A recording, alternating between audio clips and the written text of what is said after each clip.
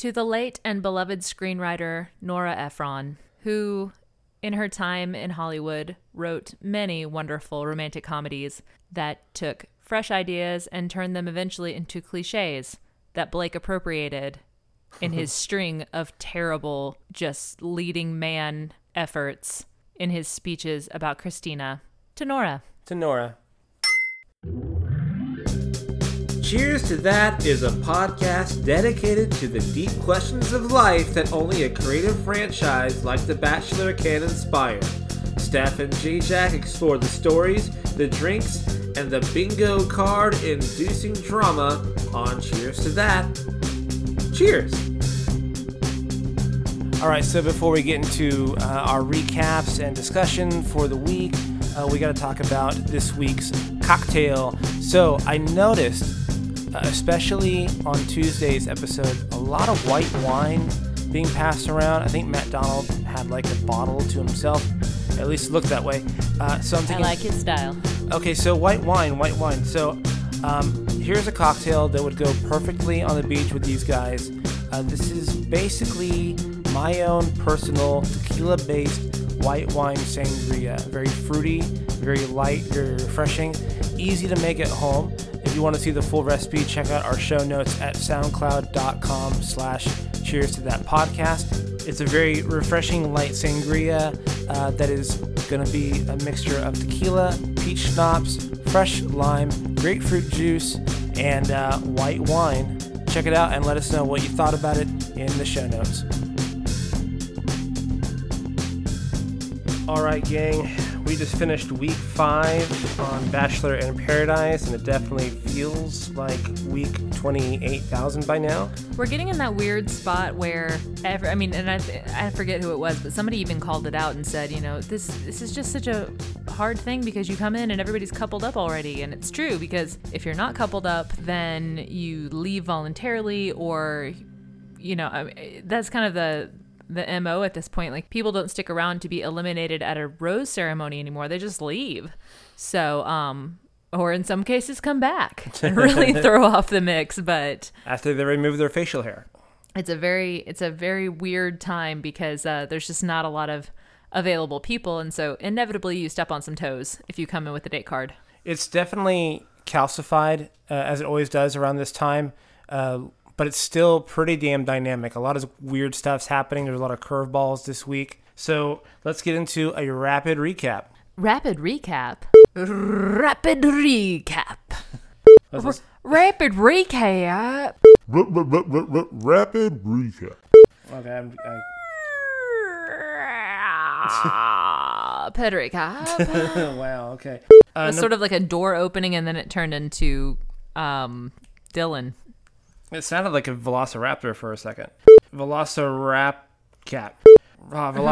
Velocirapid recap. You're welcome. All right, let's move on. All right, in our rapid recap, we cover all the key things you need to know. There's no need to listen to an actual recap show. Here's what you need to know. All right, number 1, Clay doesn't understand the premise of the show. What I mean by that is he's so baffled that Angela would go on the show knowing how he would feel about that. Like, he does understand this is how the show works. Well, it's just not fair that she would come on there after she knows that he's on there. How dare she? After, like, every single one of the girls Blake has stooped at Stagecoach has shown up. That's how you say it, right? Stooped? Yeah, stoop. It's like the funny Yiddish way of saying it. My Yiddish is, I understand it, I don't speak it. it's poor. I'm not conversant in Yiddish. It couldn't possibly be that she was offered a large sum of money to come and kind of shake things up. Number 2, Blake's villain status is complete. Did anyone else notice he has a huge giant head scar on his side of his head? Yeah, I was very confused by that. I didn't know if it was a surgery or some kind of accident or what, but it really does add to his, villainous visage. Number 3, JPJ doesn't need facts, and that is a fact. If you don't know what I'm referencing, he talks about in an ITM how he knows Derek is full of crap. He can't think of any exact reasons why. But that's right. He can't substantiate anything, but he just knows it as a fact because, it's de facto. So, of course, it's a fact. Number 4, Haley asks, why do men treat women this way? To the last man on the beach, she should be asking. Yeah, don't ask Blake that question. Number 5, JPJ might be the Joker. I mean, he does kind of look like Heath Ledger, so. Well, the cackle. No, I know, but I mean, I'm just saying it all fits. Number 6, apparently Mike and Sydney aren't a thing anymore. Anybody catch that? That was the most undramatic breakup in the history of Bachelor. Chris Harrison saying, the most undramatic breakup yet. Number 7, Matt Donald cares an awful lot about his mom. Yeah, I just, it was a little surprising that that's the first thing on his mind when he's trying to kiss somebody. Number 8, JPJ talks about how uneasy he feels by using the word dis-ease. A disease is something different, buddy. Number 9, Dylan feeds Hannah with a fork at one point. I was really hoping he would do the airplane sound. Down the hatch. Big girl. Number 10, Blake must have watched Harry Met Sally before going to Mexico. I think he binged on like the rom-com station on Netflix or something because it was just one Hugh Grantism after another. Number 11, Matt Donald is 12. Bless. 12. Speaking of 12, Dean must have listened to last week's podcast because he came back to face his fears. You're welcome, Dean. Yeah, and, he also took our advice on personal grooming and got rid of that horrible stash. So, Well, that was your idea. I like the stash. And number 13, when Hannah moves to Cali, she can go on walks. And we can walk to brunch and we can have avocado toast. Now let's get into the deep dive and the questions that plague us as we explore this week at Bachelor in Paradise.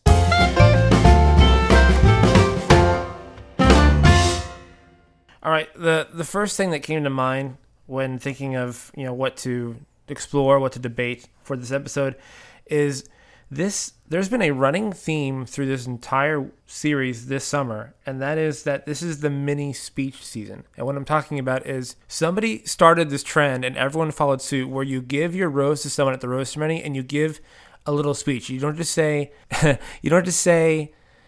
will you accept this rose? You will say, every day is another day that we do the days together, and I hope that we spend more days doing the day things together.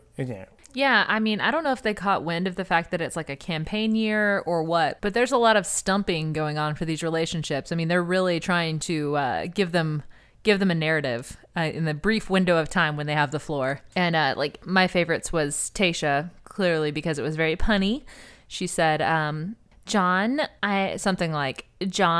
there are a lot of fish in the sea, but you're the only fish I see. Gotta hand it to her. Yeah. So here's something that kind of bothered me. In Monday's episode, there's a big shouting match between Derek and JPJ. And, Blake is commenting to the girls about how unattractive is this to you guys right now? And they're like, oh, yeah, I know. It's so gross. And it seemed, I thought it was kind of unfair how they kind of put JPJ and Derek in the same camp. Derek was trying to find peace in the situation and JPJ was escalating. And then, Derek's intentions I thought were really good. And Tayshia was kind of looking at him in the same light as JPJ, as if they're both just being little boys. And I feel like Derek got the most shade thrown on him post-fight out of the whole bunch. Did you notice anything like that? Yeah, they were really saying that both of them were acting like, 13-year-olds or whatever. And that didn't seem very even-handed because Derek was literally not allowed to respond. JPJ was kind of filibustering the whole thing, going like, nope, and just not allowing physical. Also cackling madly. That was fun. Yeah, it was just very uncomfortable, really. But just really blocking out any opportunity for him to have any physical space or time to produce words. So it didn't seem very fair that he was just trying to find an opportunity to get to explain himself a little bit better after having accusations hurled at him. So I don't see what's so immature about that. And it may be one of those things where the other contestants watch this back and go, "Oh yeah, that kind of sucked." So they might get a little clarity. Blake was trying to like get some one-upsmanship in this. Like, look at these little boys. Aren't you impressed by how not childish I am in the situation? It just seemed like a way to kind of make yourself look better. Well, Blake is all about any opportunity to make himself look better, but whether he's successful is a different story outside of his own head. I guess we'll find out next week how that goes. So Derek leaves the show, and then later on we find out that Mike leaves the show, and these are my two guys that I'm kind of rooting for to be the next lead. At this point in time, it's hard to say, based on the current footage, who that might be. I'm thinking if they do the kind of post-show interviews, like the Men Tell All kind of thing, they'll do an After Paradise, yeah, for sure. Yeah, well, that'll be what kind of decides it. But like based on how the episodes went this week, I think Derek still looks sympathetic. Mike looks sympathetic, obviously, but he just didn't have a lot of screen time and not a lot of dynamic during the whole season. Yeah, they both had an edit that allowed for the possibility of them being Bachelor, which I thought was really interesting because sometimes it's really obvious. It's like, oh, and it felt like it was kind of obvious that they were heading toward Derek because he all of a sudden was looking really, really sympathetic, and they were paying lots of attention and giving him lots of opportunity to say like, I'm never picked. People say I'm such a good guy, but I'm always passed over, and which I have thoughts about later, but yeah. Sure, but like, when's it going to be my time? It's sort of like, well, how about this fall on, or I mean, whenever it is. But they kind of did the same thing, not to as great an extent as with Derek, but they still, like, when Mike got into the reject SUV, he's going like, well, I just feel like the kid who's sitting inside looking out and everyone else is playing. I was like, man, that's heartbreaking and very vivid. Mm-hmm. And it felt like, okay, well, maybe they can put together a little intro package that will go like, okay, maybe it's his time. And, I mean, we have no idea the machinations that are going on behind the scenes. It could be that they have to clear everything. I mean, I know when JoJo was Bachelorette, it was after they had already filmed like those introductory videos and footage for Kayla to be Bachelorette, and they were like in her hometown and doing all this stuff. And so, wow. Yeah. And so, and they made the switch later. And so it could be that they have like a couple irons in the fire and they don't know yet which one it would be. I think the only other option for Bachelor at this point, without doing a really deep dive like they did with Ari, and we all know how that worked out. I love that. Is to do Peter, but it's been long enough. He should be over her by now. Yeah, well, sure. But I don't know. I feel like the whole windmill thing may have ruined his pristine image. That Peter. I was thinking about Rachel's Peter. Oh, not Peter Krause. No. No, not that Peter. One could only hope. Whatever. He's not. He's okay. Sure, he sure is. No. Pilot Pete. Yeah. He would be good, but the whole 4 times in a windmill thing, I think they like their bachelors to have a little bit more decorum. It'd be the exact opposite of Colton. It would. It's like, guess who's not a virgin? Yeah. Will Peter find true love? Will he do it 5 times in a windmill? Yeah, I mean, if he became Bachelor, there is no doubt there would be just endless windmill gags on the red carpet the first night. Yikes. Or on at the limo exits. Mm-hmm. So at this point, it really could be either one of them. So shout out to our friend Mike, who's watching The Bachelor for the first time. And starting with season 6 of Bachelor in Paradise, what a bold move to just jump in with no context. But hey, it's never too late to join a winning franchise. So Mike is the one that got us into Survivor. And what's so funny is kind of going over these episodes with him behind the scenes is that he's always thinking like, oh, so-and-so is making this move in order to look good for this reason, and so-and-so is doing this for that reason. And he's thinking of it like a game, like Survivor. And there is some gamesmanship for sure, but where I think Survivor and Bachelor do not cross over, there is no touch in the Venn diagram, is that the producers on Bachelor have absolute control over everything, while in Survivor, being basically a game that you play, if the producers aren't picking and choosing who wins, the actual players are. And so no matter what Derek does, no matter what Mike does, the producers have complete say over what gets edited, what gets left out. A great example of this was the fight in the last BIP season when Grocery Store Joe actually started the fight with Leo, and they edited it so it looked like Leo was the one that actually started the fight because Leo was painted as the villain and Joe was painted as the hero. And reality is they couldn't keep that arc going if they had footage of Joe picking a fight with Leo. Yeah, it's a good point. And I have to say, though, regardless of if it's one of those two guys, and even if it was Peter, honestly, all three of them, all older than Colton, they're all older than Hannah B. And I think that helps a little bit. I think there's a little bit of a groundedness with somebody like Derek, especially. He really knows this franchise, so he knows what he's getting into. He's got that kind of like, I paid my dues quality about him. But any of them, honestly, I think have enough like emotional maturity and presence of mind that they're not going to be a total disaster. I think this show can be kind of hard on people psychologically, and so I think they all have enough sense of self to carry him through to the other side of Instagram endorsements and whatever else these crazy millennials want to pursue. Yeah, at least in Survivor, when you get kicked off, you get a free session with a psychologist. If you get like totally smashed in Bachelor, you might get an extra couple thousand Instagram followers, and that's about it. And I do think that, I know that they do have a therapist kind of on retainer hanging out there and working with the contestants, but I'm thinking more of like the post-show feeling, like afterward, right. It's like this huge letdown because they've been through this whirlwind thing and then they're really lacking support afterward. And so I know that can be kind of hard on people. Hannah Based has even made some mention of that she's just like, life is so different now.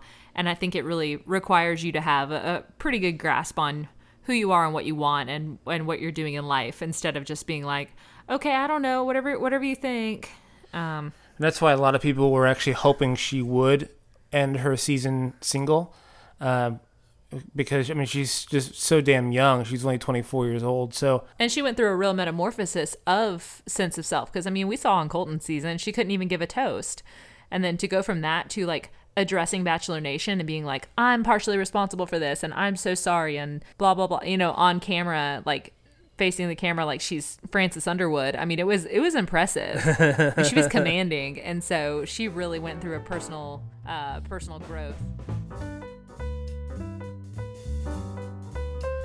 All right, gang, it's the beloved pastime of every Baptist church hall and retirement home the world over.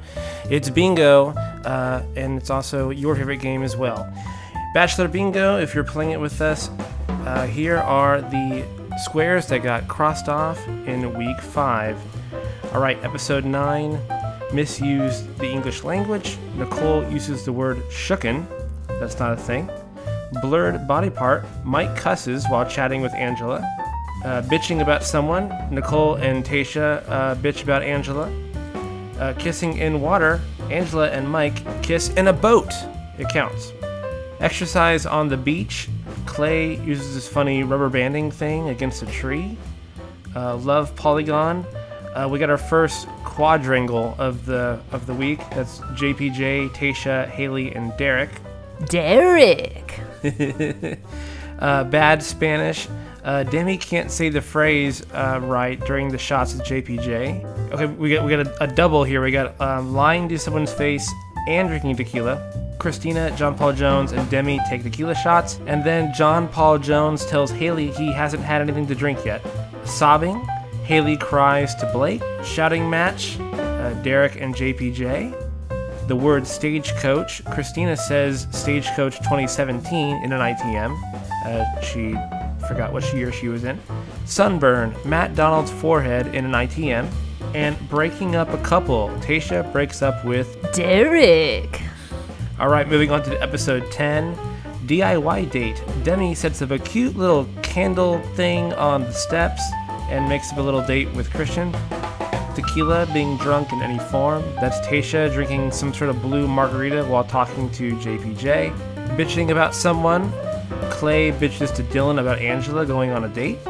Body part blurred out. Tayshia while doing that weird walk thing with Nicole. Also, Hannah's ass while watching Sunset with Dylan. Misused the English language. Both Chase and Angela say drug out instead of dragged out. If you're drugged out, we have other problems. Love Polygon, it's another quadrangle, or love parallelogram, as I call it. Clay, Nicole, Angela, Chase, and Big Mike.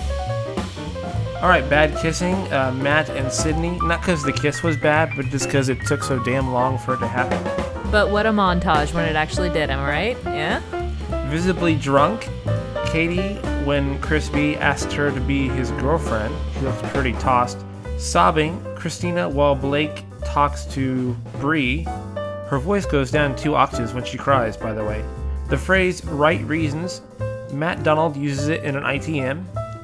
Date card decline, Blake turns down Bree's date card. Exercise on the beach, Clay and JPJ just grunting it out. And finally, sunburn. Connor is visibly sunburned in an ITM. Alright, so how well did you do? Let us know, tag us on Instagram or comment in our show notes, and we'll see you next week. Moving on, a few things happened this week that kind of provoked me and made me think a little bit. There's some themes running through this show that I think was worth addressing. One is week 5. Both Haley and Derek in separate situations kind of say the same thing. They say it's the whole, what's wrong with me? People say I'm so great. I'm such a catch. How come I'm single? Da da da. And I mean, I've been single longer than I've been married, and so have you. And yes. we've all heard that before. Like, oh, someday you're such a catch. Well, how come I'm not a catch right now? Like, why am I single right now? And it made me think about that because a bunch of people have experienced this. Even these uber pretty people on Bachelor in Paradise have experienced this. And so the question that comes to mind for me is, when people say, you're so great, you're going to make somebody so happy, what do they really mean? Because the recipients of hearing that know that has to be bullshit in some way, because you aren't going to date me, Yeah. So clearly something is wrong. What do you think in general? Of course, there's different contexts. What do you think people actually mean when they say, "Oh, someday you're going to make somebody so happy"? Well, whenever I heard it, it was usually, and saying this sounds creepy, it wasn't, I promise, but it was usually from married men who were like, "Oh, you're going to be such a great wife to somebody," or like, why aren't you dating anybody, or why haven't you married anybody yet, or whatever. And it kind of drove me crazy because I was like, I don't know. I think I'm pretty cool. But, but I usually deflected by saying something like, I don't know, he's probably in his room reading a book somewhere. Turns out some of that time he was in Australia. So, we had a continental divide between us. We had some ocean between us. Oi, banza. I don't know what that means. But regardless, we just had some major distance to overcome before we could actually meet in person. But looking at the case of Haley and Derek's context, what do you think that is? Yeah, I'm not sure. I think about Haley in context of being one of the twins on the show, and I realize that's not like the most respectful way to think of Haley, but that's how she's presented herself. I think she's a lot nicer without her twin. Did you notice that? Yeah. Well, I was going to say, like, they as a set were awful the last time they were in Paradise. And apparently, and Emily has always been kind of the one who is in a serious relationship with somebody who's not on the show. She's always been kind of the more boisterous one and like a little bit more extroverted, a little bit more, the instigator. A little bit more fun-loving, and Haley has presented a little bit more seriously and a little bit more quiet and introverted, but they've both kind of come across as a unit as being catty and kind of mouthy and a little cruel. I mean, they were pretty cruel last time they were on Paradise. And so for one thing, cruelty's not attractive. Right. And also being like aggressive and hostile isn't attractive, but also I remember even when they were on Ben Higgins' season, Haley was sent home. Like they did a 2-on-1 date, and Haley was sent home before Emily, and Emily lasted quite a bit longer actually. And it could have been because she was a little bit more upfront with her feelings, a little bit more flirtatious, and so maybe Haley is just giving off that vibe of like, I'm not necessarily available. I'm not smiling and being energetic and fun and bubbly. And I mean, you know, hey, you do your thing. Like you don't owe anybody. Like, I'm not going to say like you should smile more. That's nasty. But but I'm just saying like in these kind of contexts where the kind of guys she's hoping to attract probably respond a little bit better to a little bit more open and inviting and obviously flirty body language and that sort of thing. But that was clearly what she did with JPJ, and it didn't work out. Like she was very... Yeah, but JPJ's his concrete had already set. But that sounds so gross. That sounds so gross. I'm so sorry. But yeah, he had already made up his mind. He was so stuck on Tayshia. It didn't matter. I mean, he still went out with her. And again, I don't know anything about Derek as a person, but from his behavior on the show, he seems a little like a serial monogamist. He seems like somebody who goes for a specific woman and sticks with her exclusively, doesn't look elsewhere at all, doesn't look at any other options. And, you know, it could be various factors that freak these women out, but one of them could be that sometimes these women are just looking for something fun and to explore and kind of, you know, have a fling, and he's jumping into commitment too fast for them. Again, these are things that don't matter. Like if Haley met someone who found her lack of flirtatiousness kind of mysterious and intriguing, then it wouldn't matter. And if Derek met someone who was like, well, he did with Taylor, honestly, and got engaged. And I think the reason cited for them breaking up was just like distance. But that aside, like she was very about being serious too. And so he probably just needs to go with people who are like, yeah, I'm down, I'm serious almost immediately. And maybe it would work out for him, which is another reason he'd be a great lead, because it's like, hey, let me pick from these 30 people and get engaged in like a month and a half or whatever the shooting schedule is. The thing is, you hear this in the show a lot, and we've all heard our friends say this, not just this week, but in past seasons. You know, people go in the, as you call it, the reject bus, and they get sent home. The reject SUV. The reject Escalade, Rejectolade. Okay, all right, so. Rejectolade is really refreshing after a workout. They say, why does this always happen to me? And of course, they're always beautiful people, and I'm like, you'll be fine. But like, everyone always says I'm so great. How come I'm still lonely? Da da da. And this is my theory. The other observation I had from this week is a word that I think should be a 4-letter word, and that is the word deserve. Deserve got thrown around a lot this week. This comes up a lot in the show, like you deserve to find love, you deserve to be happy. Shows like Queer Eye, they say it a lot, like you deserve to be happy. And honestly, I think that concept seems innocuous, but is actually a very toxic idea. I'm kind of playing around with this as a kind of a philosophical exercise. Like, why does anyone deserve anything ever?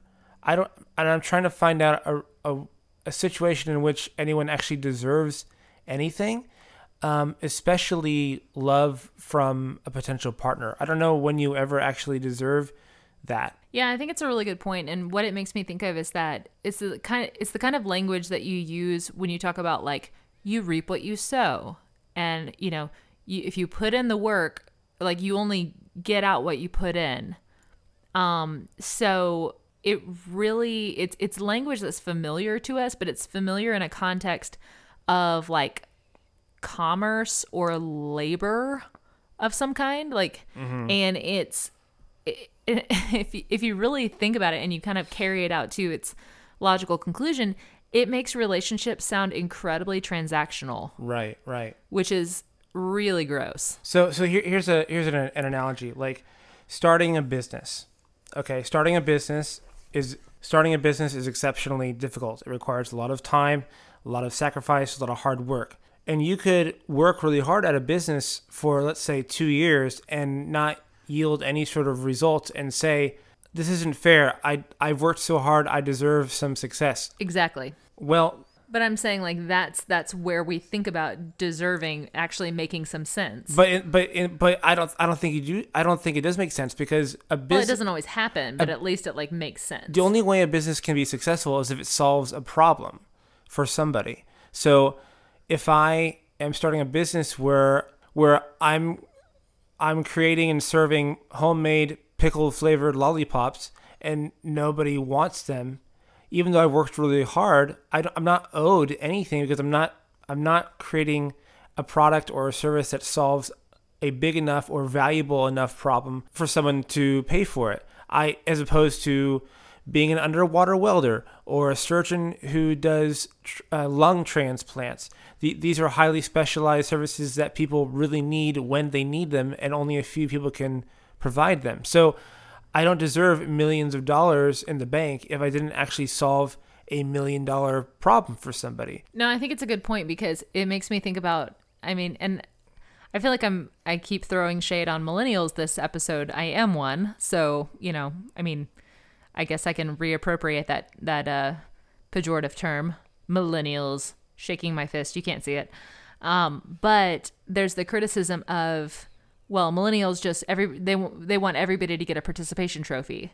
Like everyone gets a trophy, no one's sad, and that is an argument that could be pretty reasonably made, I think, for this kind of attitude. It's like, well, I put in some effort, I deserve to find love.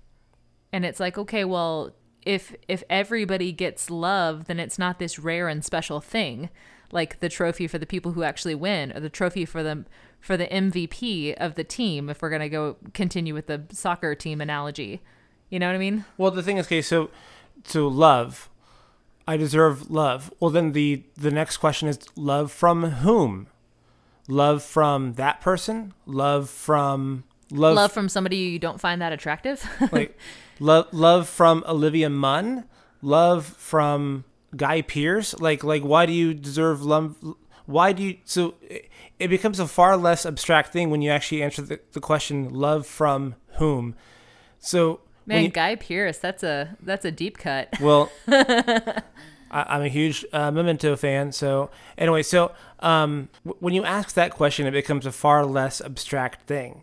So like imagine Derek saying, I deserve love. Well, from whom? From Tasha. Okay, why is Tasha obligated to give you love? It becomes a very absurd expectation once you put it in that context. Nobody deserves love from anyone. Everyone should have love because it's a good thing, but no one deserves it. If someone gives you love, it's a gift that they gave you of their own volition. Because people are walking around saying, I've put it out in the universe, I deserve love. Then they get met with these disappointments, like on this show, and they go, I don't get it. I did this, I did that. And it's so funny because there's so much hate online about incels, and understandably so. But that's basically that exact same logic played out to its furthest conclusion. Like, with less attractive people, and so it seems less reasonable. But it's not any less reasonable, really. But Haley or Derek or any other contestant who got sent home in the reject-delayed is basically performing that exact same behavior. And it helps replenish your reject-alites. I had a thought about this. So I'm just kind of wrestling with the idea that I don't know if anyone ever deserves anything. I believe everyone should have good things, but not because they deserve them, but because they're actually gifts. And I think if we started to practice that more often, we'd be way more content and way more appreciative of what we have. Yeah, just having gratitude and being generous toward others. And recognizing it, like you said, as something that is undeserved, but is still really special and amazing. Like what a gift these relationships and these experiences are. Then it doesn't become this like petty thing. The most absurd version of this was when Kaylin in an ITM says, "Oh, Blake deserves a second chance to find love." How the hell does Blake deserve any chance to do anything at this point? I know. I said, and you were there, but I like said out loud to the TV, does he? Yeah, He's had 50 chances at this point. Yeah, all that pattern of thinking does is sets up expectations for you that are inevitably going to disappoint you, and that's just so unnecessary. What would be really refreshing is if, once in a while you'll hear somebody on the beach, next to the fire or something say like, "Well, I really hope that works out for you. I want good things for you." But then they follow it with, "You deserve that." And I'm like, no, you were like 3/4 of it was right. Like, yeah. It's okay to want good things for somebody else, but it doesn't have to be because somehow they're owed it by the universe. Well, I mean, you see it with JPJ and Tayshia, which, I mean, by the way, like by the time this whole arc is over, I don't know what to think, because you do see in the previews next week 2 sets of biracial hands giving a ring to each other. I kind of wonder if those were shot as just like red herrings.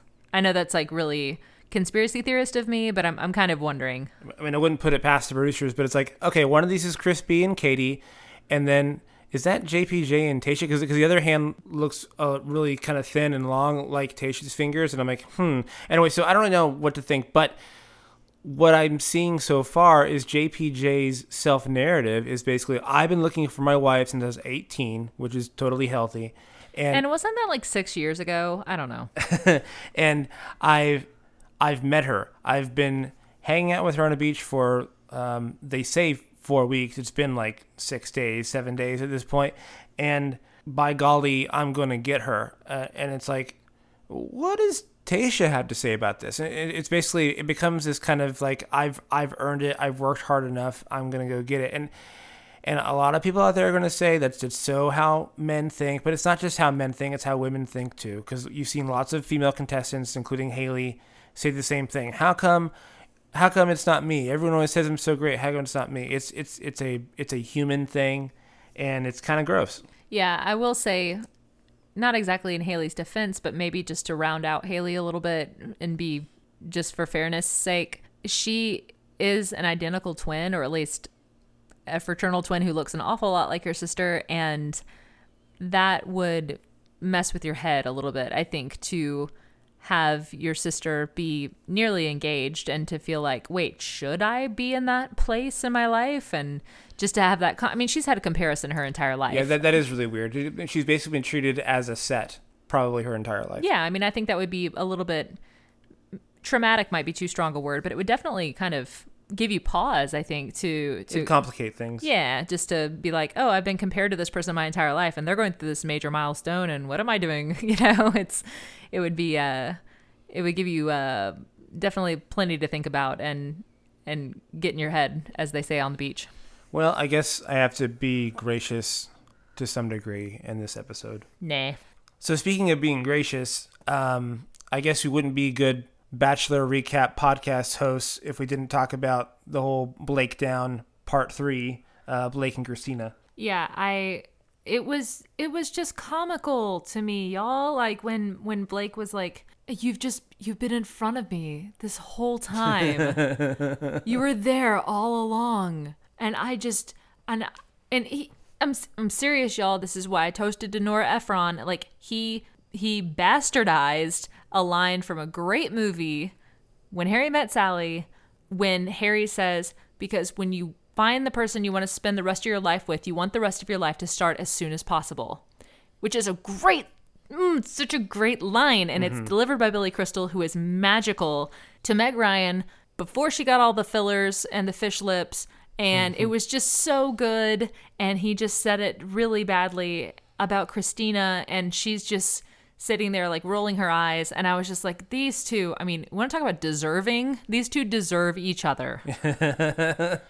I just, it plays out so blatantly or blatantly. Blatantly. It's a blatant statement. Okay, anyway, so it plays out so blatantly on the screen that he's just scrambling to recover this kind of arc that he wanted so bad. He's like, it's like every other day, it's like this new attempt to go, no, I'm the good guy here. And the producers are going to, paint this picture of me. And it's just, it's so not compelling. I'm next week's just going to be a complete dumpster fire. I mean, Christina wasn't convinced, and neither were we. Well, guys, what do you think? Are we totally off base? Do you have any comments you want to share? Feel free to let us know at soundcloud.com/cheers to that podcast. Leave us a comment. And if you want to help us out, please leave us a review on iTunes. It really does make a big difference.